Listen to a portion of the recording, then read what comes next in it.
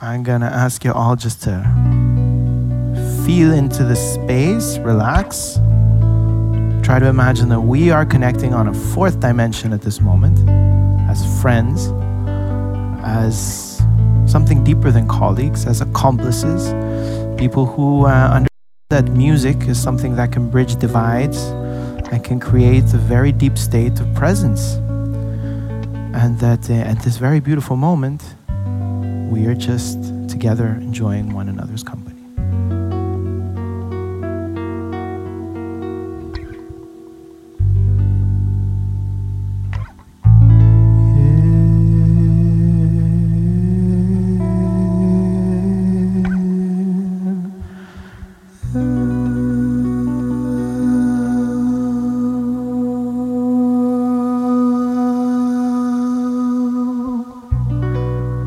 Ladies and gentlemen, if you hear my vocal cords, if you hear the soft strumming of my guitar, you can rest assured that you are listening to Re&Co Radio. That's right. It is 5 p.m. here on the lovely island of Ibiza. It is 6 p.m. in Israel. It is 7 p.m. in Istanbul. It is right now all over the world. And everybody connecting on this call right now can be certain that they will be receiving beautiful, lovely, regenerative ideas tinged with a little bit of musical co-creation. Today's theme is a very musical one. It is retradition and co-harmonization. The way that this theme emerged was that we had a conversation with some indigenous people a while ago about how to integrate ancestral knowledge into this modern context, which sometimes is not very friendly, which sometimes is disrespectful, which historically has even been abusive towards certain traditional or indigenous practices. And so we are actually going to tackle this theme through music. And I am absolutely delighted that today we have dear friends of mine, a very recent friend, Miriam Ma, a songstress, a voice womb healer. We have also Dimitrios, the music medicine or the music medicine man, an he will correct me again because I might get this wrong. He's an ethno-musical researcher, which is also very deep into musical healing and ritual. And as well, a very special guest, old rainbow brother of mine, we have Moshe Tov joining us from Sfat in Israel, not far from his school, which specializes in really understanding the traditional music of the Middle East and helping it live on the fingertips, in the voices, in the minds and the hearts of new musicians. Beautifuls, welcome to our show.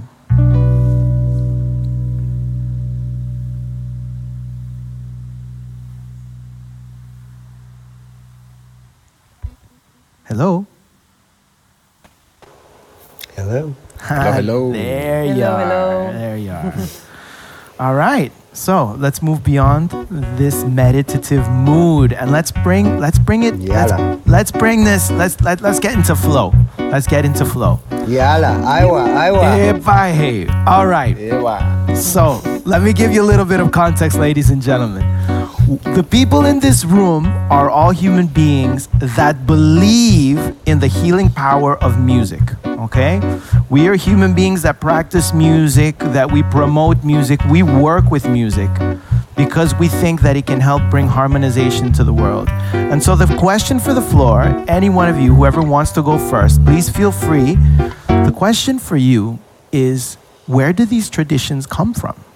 Where do these traditions come from? And I just want to remind you, if you're not speaking, just mute your mics so that we can control the noise level a little bit. But anybody who's ready to go, so that's the question. Where do these traditions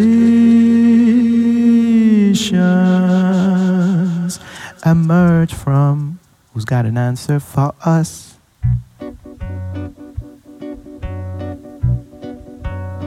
Yes, so maybe then I start. Hello everyone, I'm Miriam. Where do they come from? For sure there are many answers, as much as there are human beings and perspectives and timelines. For me, music and sound is something cosmic. So we could say it's a cosmical thing, and then for sure it's also an earthly thing with Earth's history. But for me, as I perceive it and as I experience it, also music and sound, as well as poetry and all these things, they are received in moments of receptivity, when we are really open and relaxed and the mind maybe rests a bit. Often then these visions flow in, these inspirations.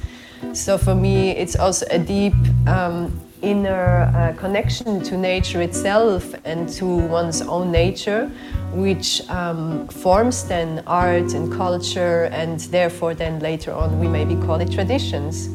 Yeah. Oh, that's a good way of putting it. Moshe, I see you've unmuted yourself. Go ahead, follow up. Yeah, I could follow on, add to that. I think that music is a huge field, like Miriam said. It's there are specific traditions of music, like that we're teaching in music school or playing in performances, or that you're strumming on your guitar. You know, even the classical music traditions that we're teaching, you know, go back a few centuries, sometimes 6-8 centuries even. But obviously music in human experience goes way before that. You know, we don't have recorded examples. We have musical instruments and sometimes some kind of archaeological, you know, artifacts. But it's kind of on the wind, you know, it's more in our memory. It's what's coming through our souls. What we're resonating with now that was obviously present, you know, 5, 10, 20,000, 50,000 years ago, when human beings first started making coherent sound and movement that eventually, you know, evolved into music and song and dance. So there's a lot of levels, you know, and that's really an interesting thing, what Miriam says about whether we're remembering, you know, what was something ancient that served a purpose, you know, in evolution or healing or defense or expanding consciousness, whether we're remembering it or we're simply resonating with a pattern that is so ancient still in us that if we tune into it, we can resonate with it, just like maybe the first human beings that opened their mouth and started making musical sounds. You know, there's a good angle to this. Who taught the birds how to sing? That's a question that comes up in these, and that idea that we have some kind of deeper musical memory that we connect with, some deeper, you know, like resonant thing. I think that's an absolutely delightful angle. And go ahead, Moshe. You I feel you got something still inside you. No, I just was going to say that who taught.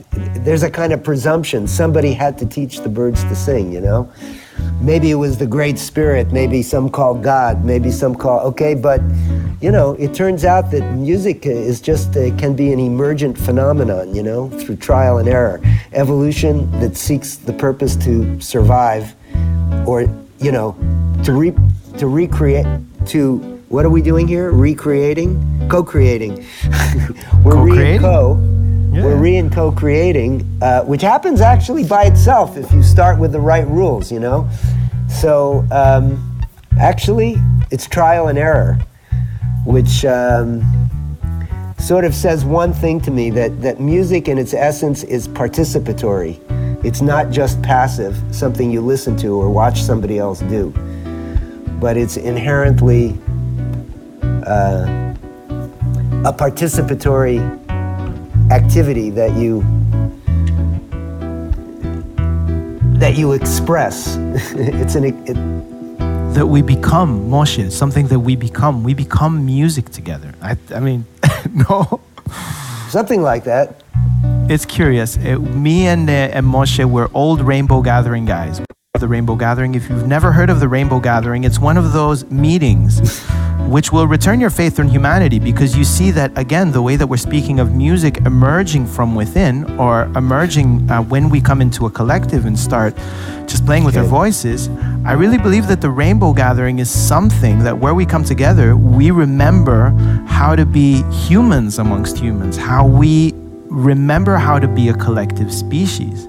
And I see Dimitrios is ready to chime in, but Dimitrios, give us a second, because Amanda Joy Ravenhill is made it back on our call. And there's something really interesting here, and I think maybe there are words that appeal to you. One is emergence, right? Because there's something, there's emergence. There's also something of like recollection, remembering. There's also some form of deeper biomimicry possibly going on, where we're actually kind of imitating or kind of like extracting the sounds that are natural to us. Does that speak to you at all, or do you have another angle you think we should be touching upon here? Yeah, that all resonates with me. I think what strikes me is just telling the story of Buckminster Fuller's obsession with the word synergy. And so synergy was a obscure word he pulled from some science texts, and he popularized almost every talk he gave. He taught people what synergy means, which is this behavior of systems that's unpredictable. Not necessarily good or bad. It's unpredictable by just looking at the parts of a system. And he said, because we don't have the lexicon, we don't have the language around how systems work, we're seeing the world in its parts. We're seeing the world in an overly reductionist, overly simplified, overly siloed way.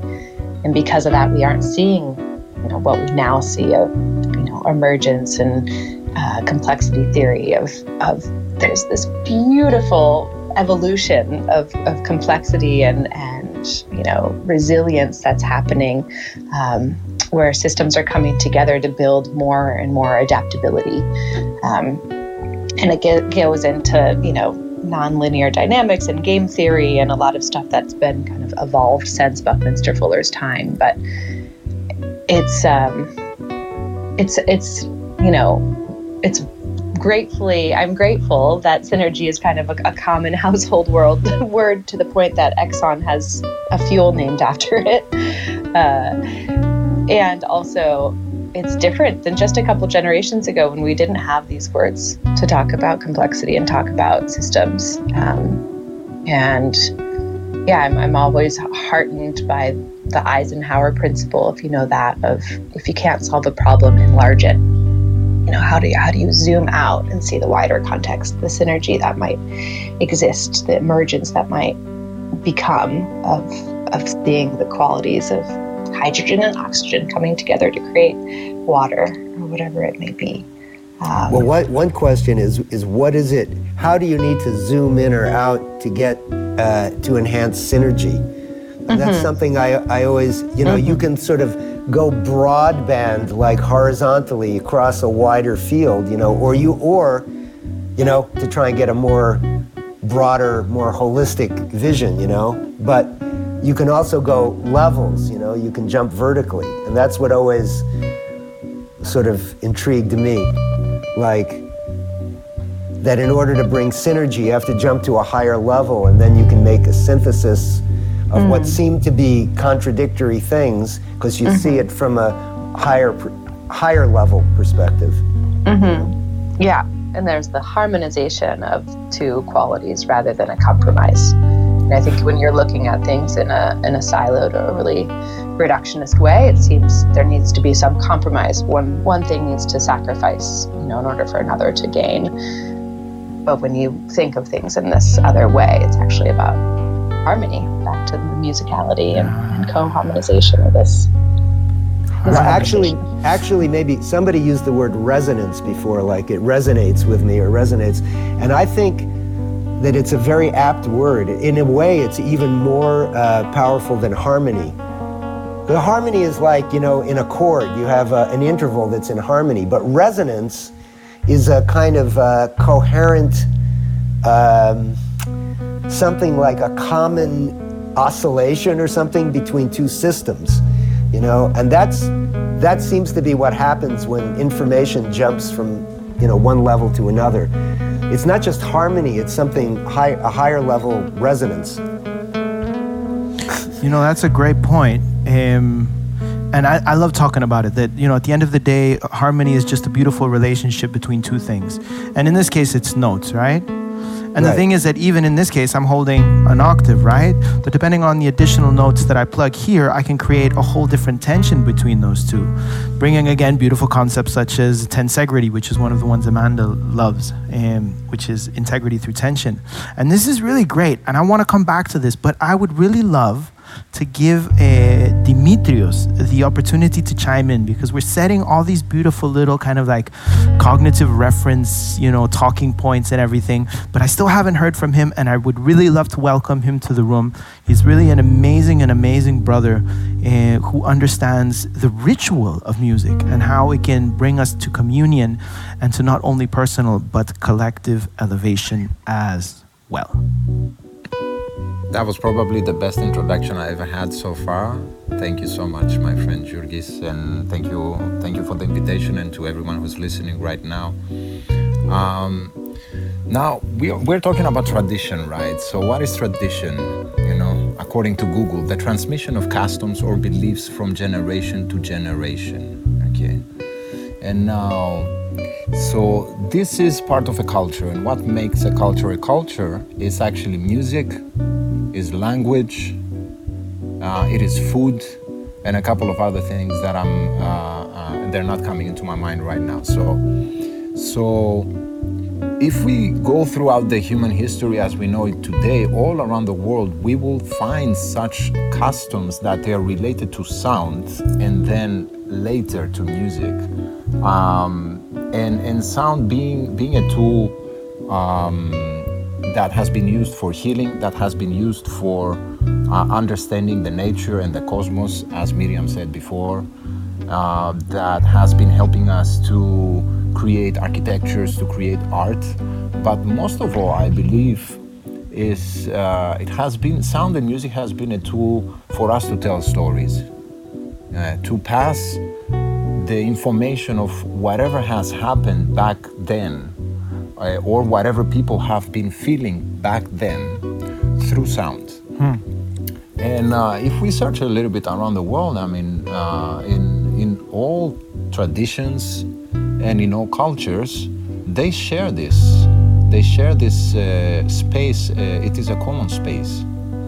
So before going to using sound and music for entertainment or for other ways of expression, it is interesting to see how human beings back in the beginning of the history have been using sound and music to tell stories, to create monuments and we can say art pieces that still stand the time. Actually, they are still present today, and to share emotions, and that's something very fascinating. So where this all starts and where is this going, I'm not sure we have an idea. It's a very old story. Well, as you said, you announced me as an ethnomusicology researcher. I'm a researcher, so, and I guess all of us pretty much, we are researchers on this field. Yeah. Dimitrios, I would even dare say that what you are, you're a master space holder. I mean, but a master space holder today, it depends on who you're talking to, because just to touch on that, you as a master space holder, you're a human being who understands that music is something that unites us and creates a form of coherence. And let me just send this question out into the room, just like, one of those little kind of like grains of sand that might bear a pearl. It is clearly a chicken or the egg problem. Is culture emerging through us, or has it been there all along? Is it incepted? But let's talk a little bit about like geometry. Let's bring it a little bit into the idea that there are certain just beautiful relationships. Like if I'm going to play right now, for example, a note, and then I'm going to bring a fifth, that's physics and geometry at play. And so let me ask you a question. How much of it do you think is physical, just, like us, like just liking or really understanding that there are certain resonant tuning harmonies or resonant frequency in the universe, and then there's something else called preference. And you can take it to a spiritual side, scientific side. It's an open question to the room.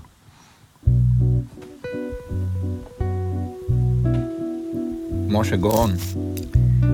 Well, I mean, I would say it's interesting. There's clearly music as there's this question, is there an inherent base reality, okay?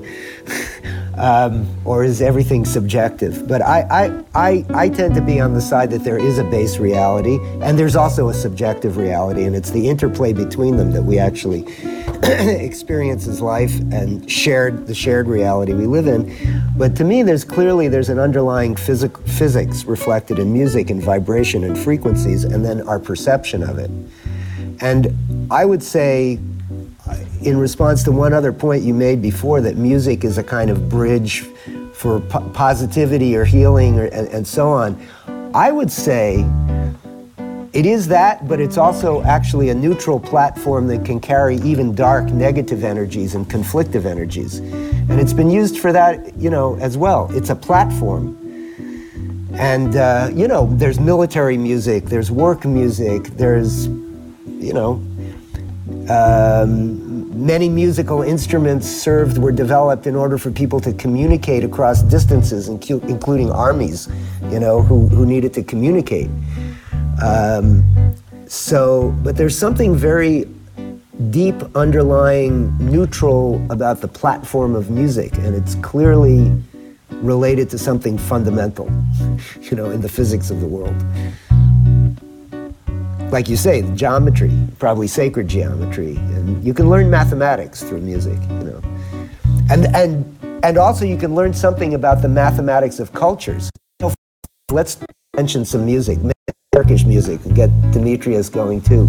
In the West, a lot of music is in 4 or 8, okay, in symmetric rhythms. In Turkey, what's the most common rhythm, Dimitrios?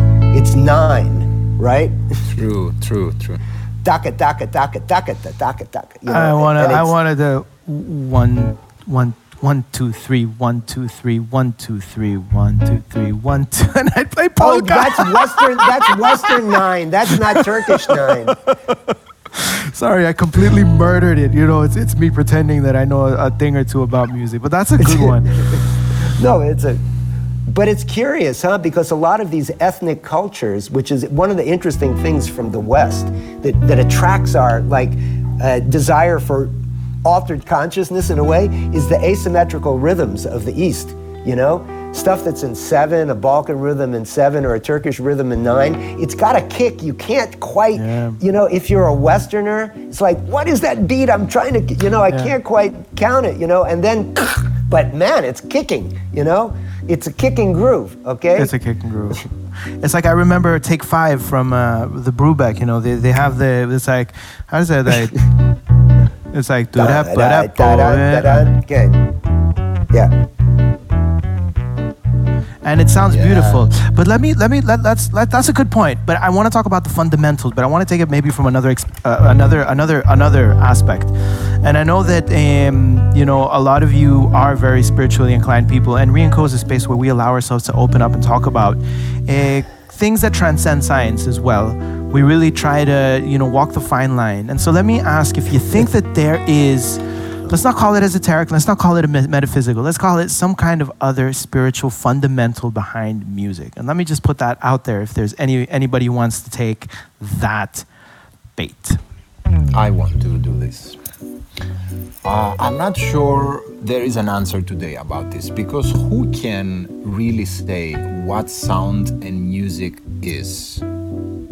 How can we explain what sound and music is, even if we can do it in a scientific way or with ways to measure or the ways we perceive music and sound?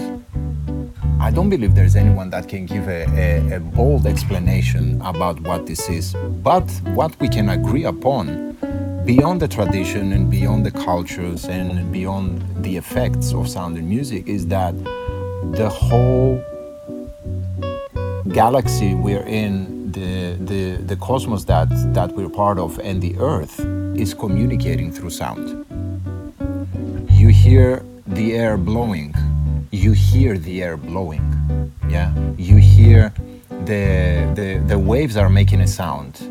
The waves, when they crash into a rock, they're making a sound. The cracking of a tree makes a sound. The animals are making a sound. Everything is making a a sound and is emanating a sound that whether we perceive with our five senses or not, but still the sound is there. And how deep we can go to understanding what this is and where it comes from, I don't know. And I don't know anyone who can give a bold explanation to that, to be honest. And that's also where I feel I can come in, because now we are talking about analyzation and scientific approach. So for me, just in real short, me and my partner, we lived for 5 years in the forest of Switzerland. And I always was connected with my voice and singing, in the past more jazz and blues. I was connected much with that. And then when I began my deeper journey of self-healing in the forest and in connecting just with nature every day at the fire, really living outside with no house or home like that as nomads, these ancient voices came through me, I have to say, and first and foremost to heal myself. So in the beginning it was also a thing for me to hold these voices and these frequencies, because at that point it was, let's say, higher frequencies that emitted through me. So I had to adapt to that. So for me, music, as you also mentioned in your way, Dimitrios, it will always be also the deep, great mystic, you know. And we can approach it much more deeply, as I experienced it, through direct experience, through the Gnostic way, you could also say, through direct initiations, just mainly through your voice, because that's also what I feel, that on all of Earth now, with the circumstances that we are in now, many want to open up their voice. So that's really the most inherent instrument we have. So we can express the inexpressible in many ways. And yes, now I lost a bit the red thread. I have a question to don't drop. lose it. Dimitrios, let me just fill one thing. You know, that's a great place you're taking it, because express the inexpressible. We had a lovely jewel dropped in the same room a couple of weeks ago.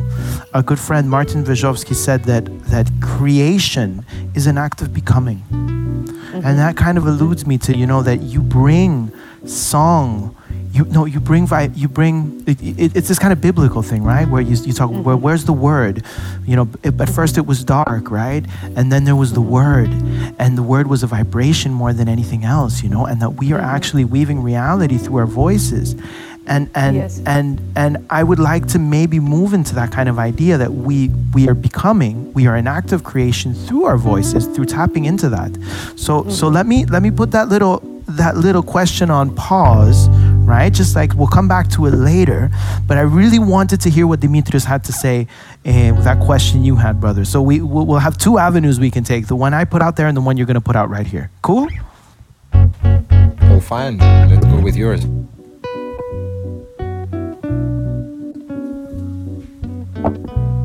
All right, let's do something. Ladies and gentlemen, this is Re&Co Radio. We are live on 101.9 FM in Santa Cruz, California. We are live on Instagram. We are here in the Clubhouse room, Re&Co. If you would like to join us later on and ask these beautiful people any questions, know that at the end of the hour, they will be available to you. Also in the room is Amanda Joy Ravenhill, head of the Buckminster Fuller Institute. And joining us today is a really lovely cast of musical magicians, Miriam Ma, Dimitrios, Moshe Tov Kreps. And our question at the moment, it has to do with people becoming through musical creation or healing through some form of intention that can be expressed through the voice. Feel free to leave a comment on Instagram, on YouTube, or wherever you are listening to us, or come into the room and ask a question later. But let me put that question out there for the speakers. Who would like to pick up on it? I would like to answer the question with another question. It's not an answer, actually. Like a true Sufi. Who is and what is expressing itself through us while we are becoming? And I think that's a great mystery, and that's a great question. That chooses this form of sound, music, voice to create space to move energy, to communicate information in a way that is, I wouldn't say non-verbal, but it doesn't use words. And what's interesting about sound and music is that it bypasses the intellect, in my own experience. It's like, as Miriam said, we can express the unexpressible, or we can, the expressible can be expressed in a way that it's non-intellectualized, but it's felt. And it's such a beautiful mystery that how sound and music is making us feel, and how certain tones or how certain rhythms or how certain frequencies are making us feel. And so again, I would like to share this question: who and what is expressing itself through us in this process of becoming? Well, I'd like to throw in here, if I could, because in my sense, in my experience, it's nature riffing on itself, in a way. You know, music is a kind of, it's probably from both parts of the right brain and the left brain, but when you're playing music, making music, even listening to music actually, but even more when you're making it yourself, there's certain parts of your brain activated which are, it's definitely not exclusive of the, you know, intellectual, cognitive, you know, left brain side. At least high-level art music, you know, performed music, there's a lot of intellect going on, but it's some kind of suspension of the intellect to allow the inspiration and then back and forth, you know. I mean, pretty much most great musicians talk about how when they're really in a groove, when they're really playing, it's the music playing them, not them playing the music. The zone. Is this the zone? They're in a zone, yeah, where the music is just flowing through you. It's like you're the instrument more than you're the performer on the instrument.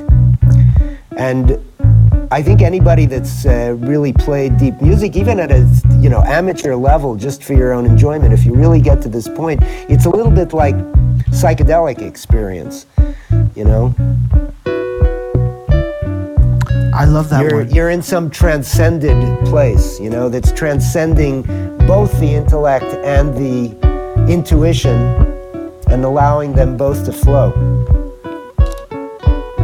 I love that idea, man. It's so inspiring. It's like, yeah, when you think of the universe riffing with itself, we're riffing with each other, we're just jamming, we're just jamming. And funny, because I really think that we create coherence that way. You know, we're sharing certain opinions, not trying to establish a certain truth, but only expand our own understanding of what a truth, or the truth, that subjective truth you mentioned, the objective truth you mentioned, Moshe, just by sharing our own perspectives. But there is something beautiful about it. Something beautiful about that idea of jamming, of riffing off each other. Is anybody else getting tingles off that? Anybody else? Yeah.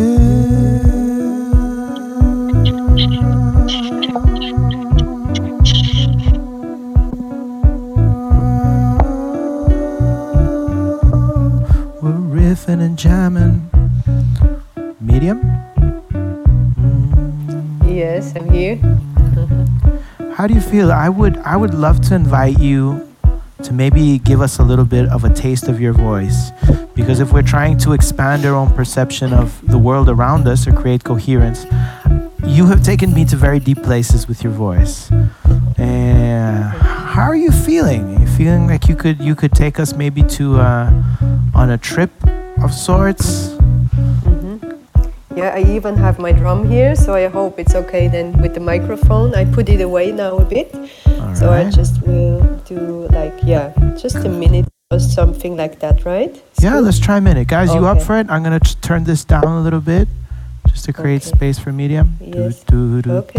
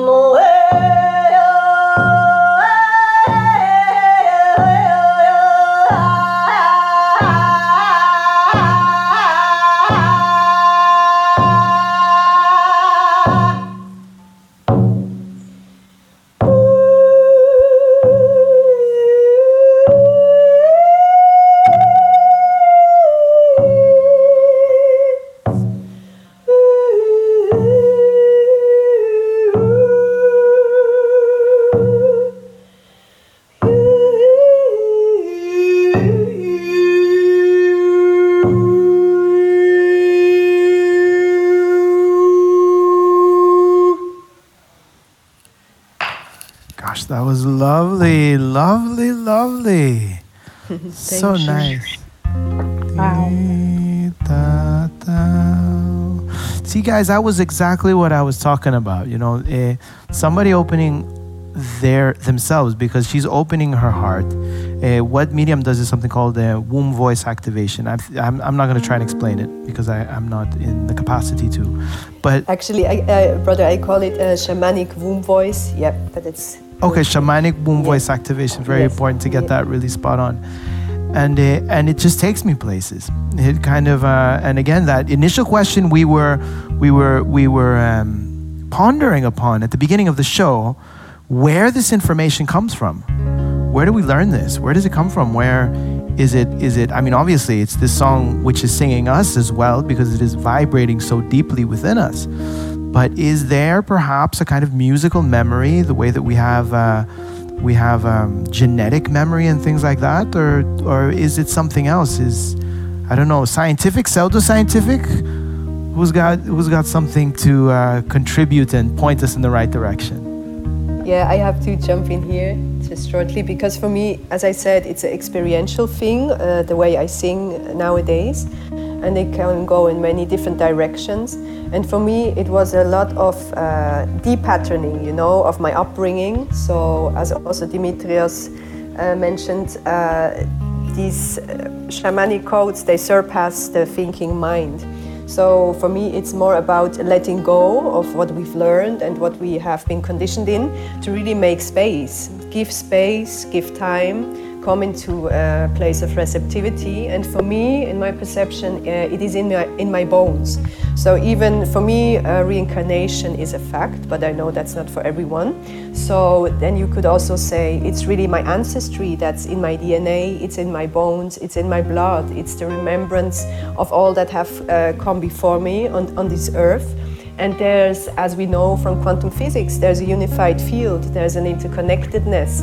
So in my experience, the more we empty ourselves and just become receptors, just come perceivers, we tap into many different fields that weren't open before, because we are just emptying there. So there's also not so much, let's say, ego anymore, not so much personality, because when I sing, it's not a singing for me, I more receive it. So we can tap into many different fields, into ancient voices, And I feel we are also talking about this today and about the healing properties of music because it is something so direct and it is needed. And these ancient voices and these ancient traditions want also to come back and re-emerge in a new way because that's creation, always new, and yet it is ancient because they can support us to come in a much deeper connection back again with nature because nature is biological, so it just makes sense to really work with nature again because we are part of it. Yes. That's lovely. The idea of not so much reconditioning, but perhaps deconditioning, no? To really allow yourselves to connect with something which has always been inside us by remembering to forget. Yes, yes, yes. And I know that this resonates with Amanda. So lovely. I thought it would. It's time for the mandatory Ravenhill Buckminster Fuller Magic 8-Ball.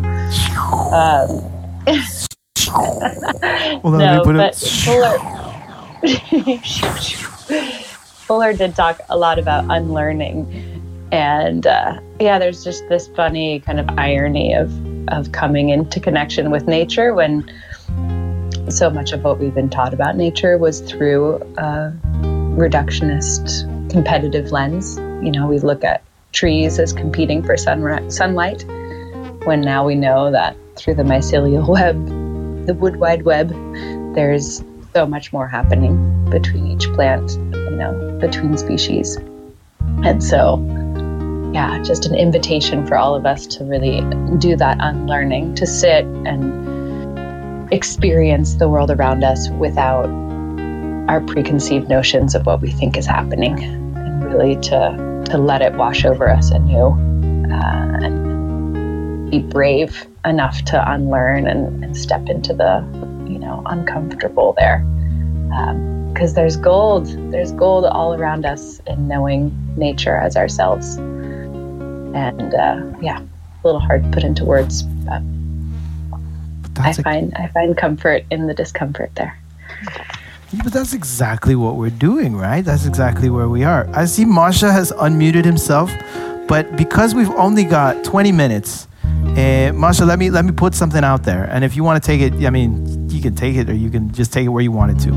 But I wanted to briefly speak with Dimitrios and with Moshe about what I want to speak about. I wanted to talk about hummus and falafel. I wanted to speak of hummus and falafel because especially we know the situation we have in the Middle East, you know, and at the end of the day, you listen to music from this region, and from someone from the side, it may sound a little bit different. You feel that there's something that unifies us, that hummus and falafel don't belong to the Palestinians or to the Israelis. It belongs to all of us. So I wanted to put this question out there, whether, you know, culture is something that divides us. And when I'm referring to musical culture, it's this kind of broader sense of culture, you know, not the pop songs, but, you know, the things that make us vibrate deep inside, and how that bridges gaps, and how that creates a little bit of union, how it creates a little bit of understanding, a little bit of how it improves our coexistence. I want to talk about falafel and hummus. Who's gonna help me out? Well, but maybe we could use that as a metaphor and bring it to music. You know, and it's also actually a segue from what Amanda was saying about feeling the discomfort and having to kind of unlearn or let go.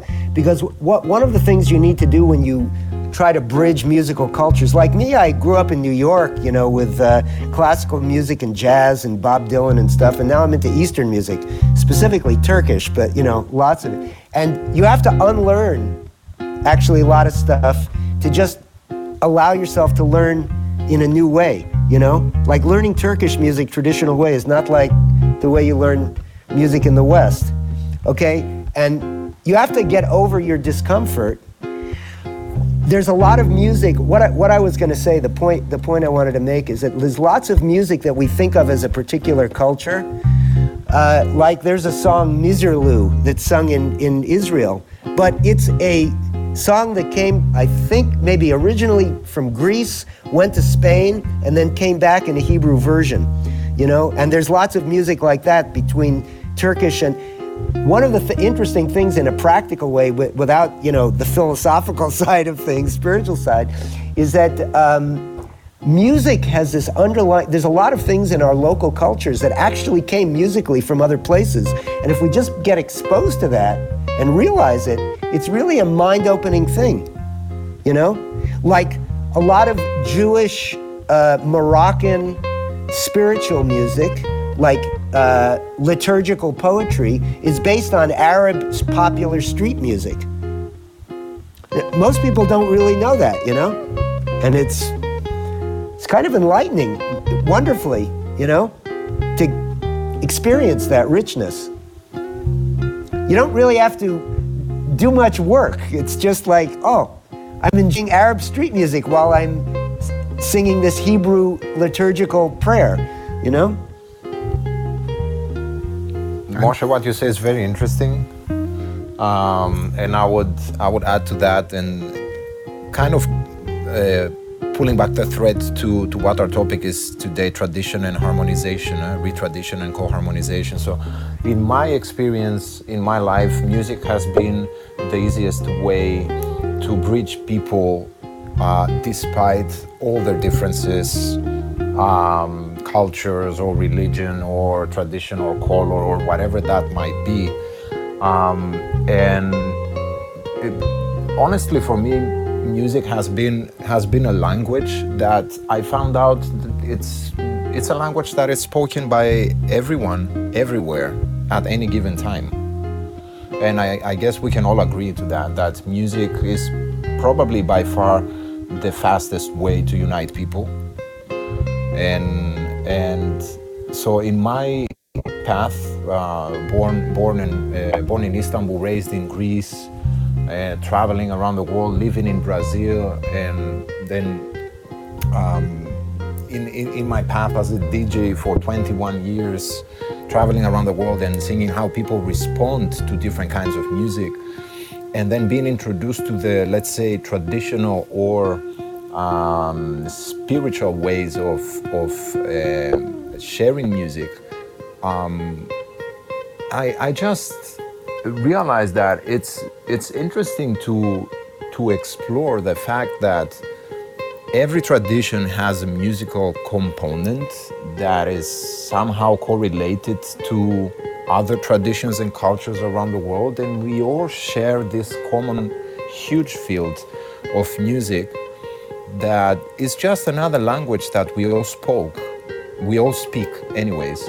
And when I started blending these languages on my recent experiments the last 4 or 5 years here in Turkey, and blending Sufi music with Christian Orthodox chanting, with shamanic chants, and with pop music actually, and Western music, it really doesn't make...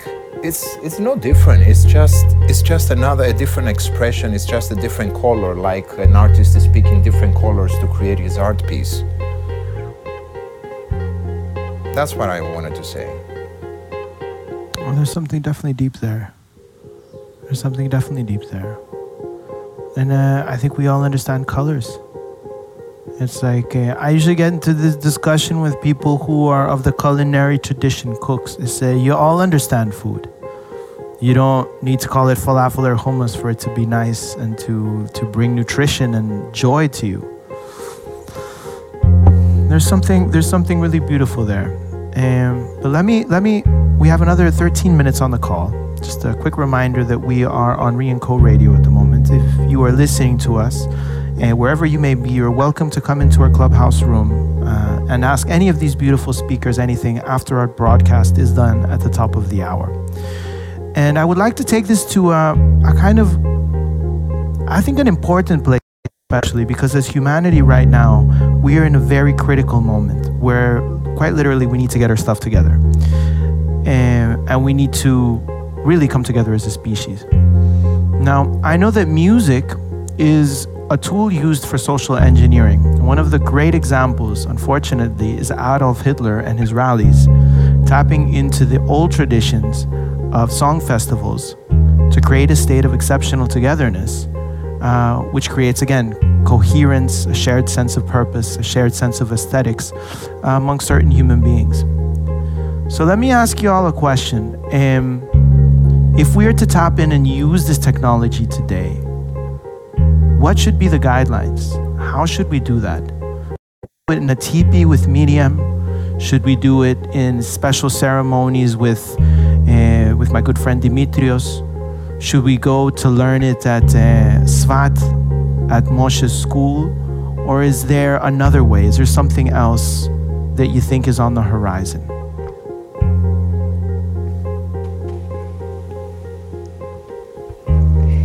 Yeah, I feel it can be all of that, isn't it? Because that's this beautiful diversity of creation that we are. So what you are alluding to for me is more about that we become conscious of how powerful sound is. And Nada Brahma, the universe is sound, isn't it? So it's more about us getting conscious and becoming clear in our intentions when we produce music, when we put music out, when we speak words, because that's also sound for sure. So for me it's about, as I said, really get conscious about how powerful this is. And also when you look at the popular music industry, same things are happening again. What you referred to with Hitler, for sure not in the same way. I don't want to make a direct connection.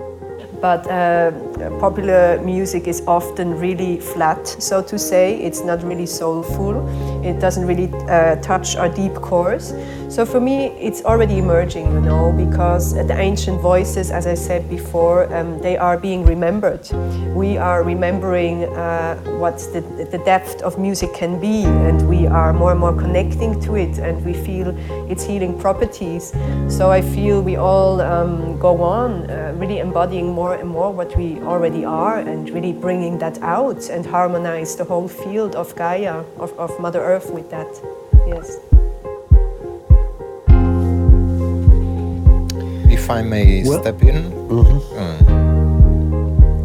Okay, so I believe all these ways of perceiving, expressing, and sharing sound and music are valid today. The question is, up until today, the way we have been using sound frequency and technology, is it really serving us or not? It's a very big question that is not for the moment to go in, to dive in. I believe a lot of things need to change on the way we record music, on the way we express music, on the way we produce music, on the way we put the music out there through the mediums of technology. But if we look at today, again, I don't believe there is a bold answer on that. I believe we are in the moment where more and more people are understanding that yes, sound and music is fundamental, is meant to be studied more and to be understood, because it's everywhere around us, inside us, within, without, and in all layers and fields of existence. So I guess it's time for exactly what you're doing, my friend Jurgis, holding space for people to come together and to exchange, so we go deeper to our understanding, so we can create the new, the emerging, that it's as much as possible holistic, because we are 8 billion people in this world.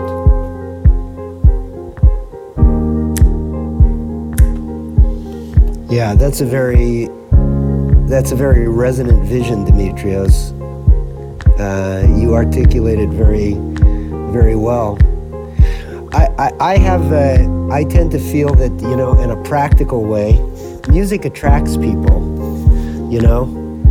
Whatever kind of event you want to do, educational event, political event, ecological event, lots of people will come if there's music. And I think music is a carrier, and it's a carrier of values. It can be a carrier of many different things, and it's many different forms. And I think it's great to have experience like this, Jurgis, just bringing people together. It helps all of us who are using music in various ways, teaching it for various things, or using it for healing or for entertainment or for study, for research,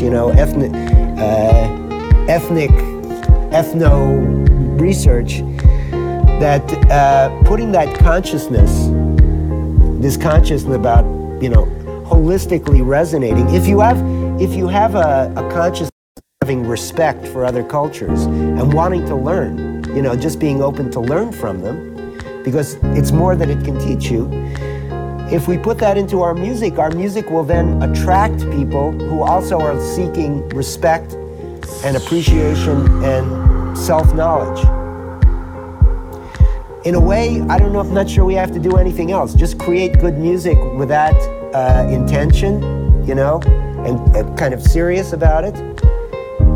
And then allow the field to attract the people who resonate with it. And then, good things will come. Aho.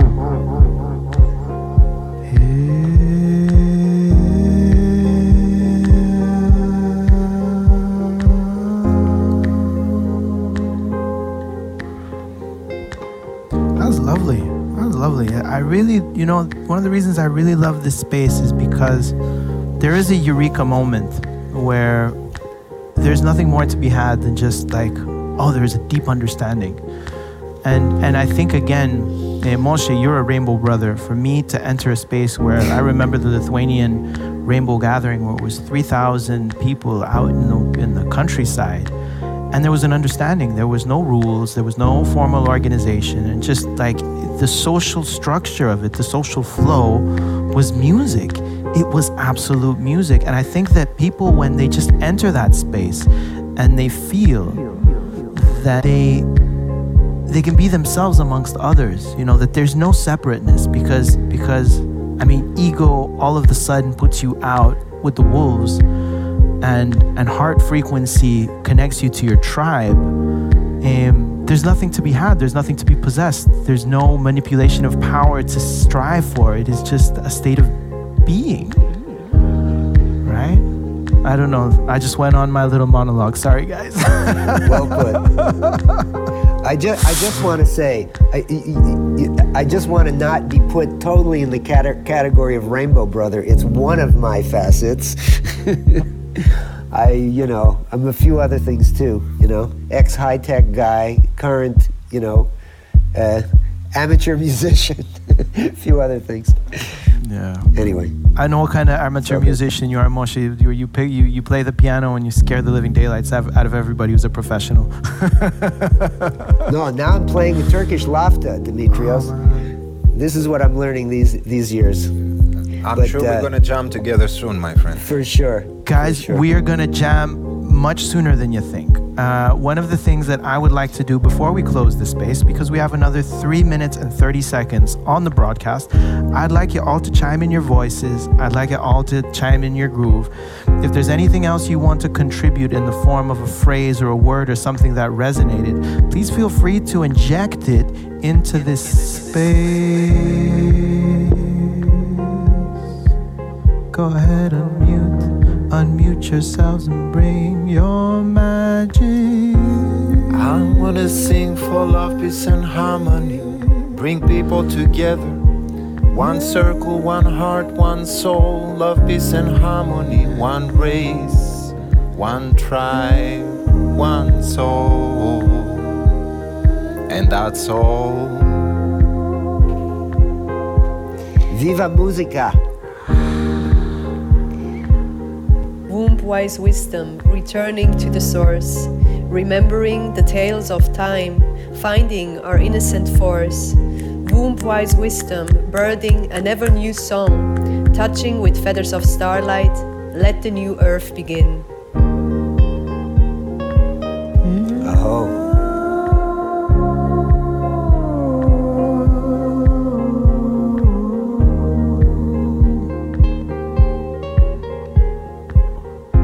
What message does Sfat have for us today, Moshe?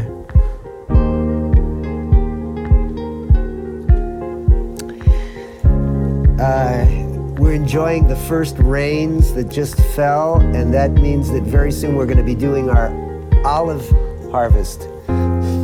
Best olive oil in the Mediterranean, I'll have to say. That's what they all say. And we're going to make music while we're doing the olive harvest, and enjoying the bounty of Mother Nature. That's lovely. Amanda, have you had a good time today? Was this a proper co-harmonization session today?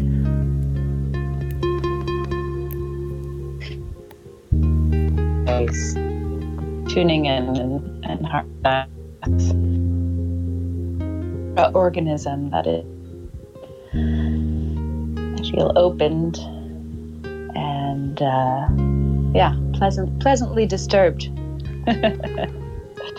Pleasantly disturbed. That's a really good one.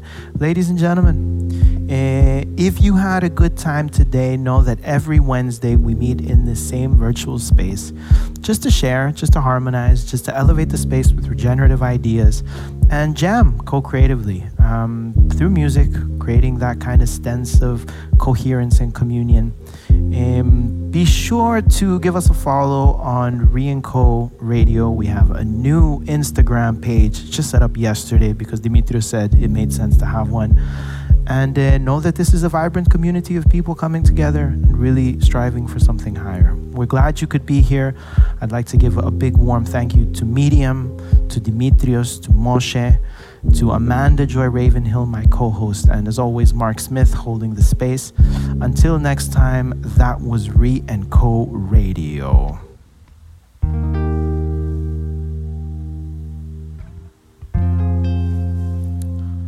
And we are off the air. Lovely. Yalla. All right.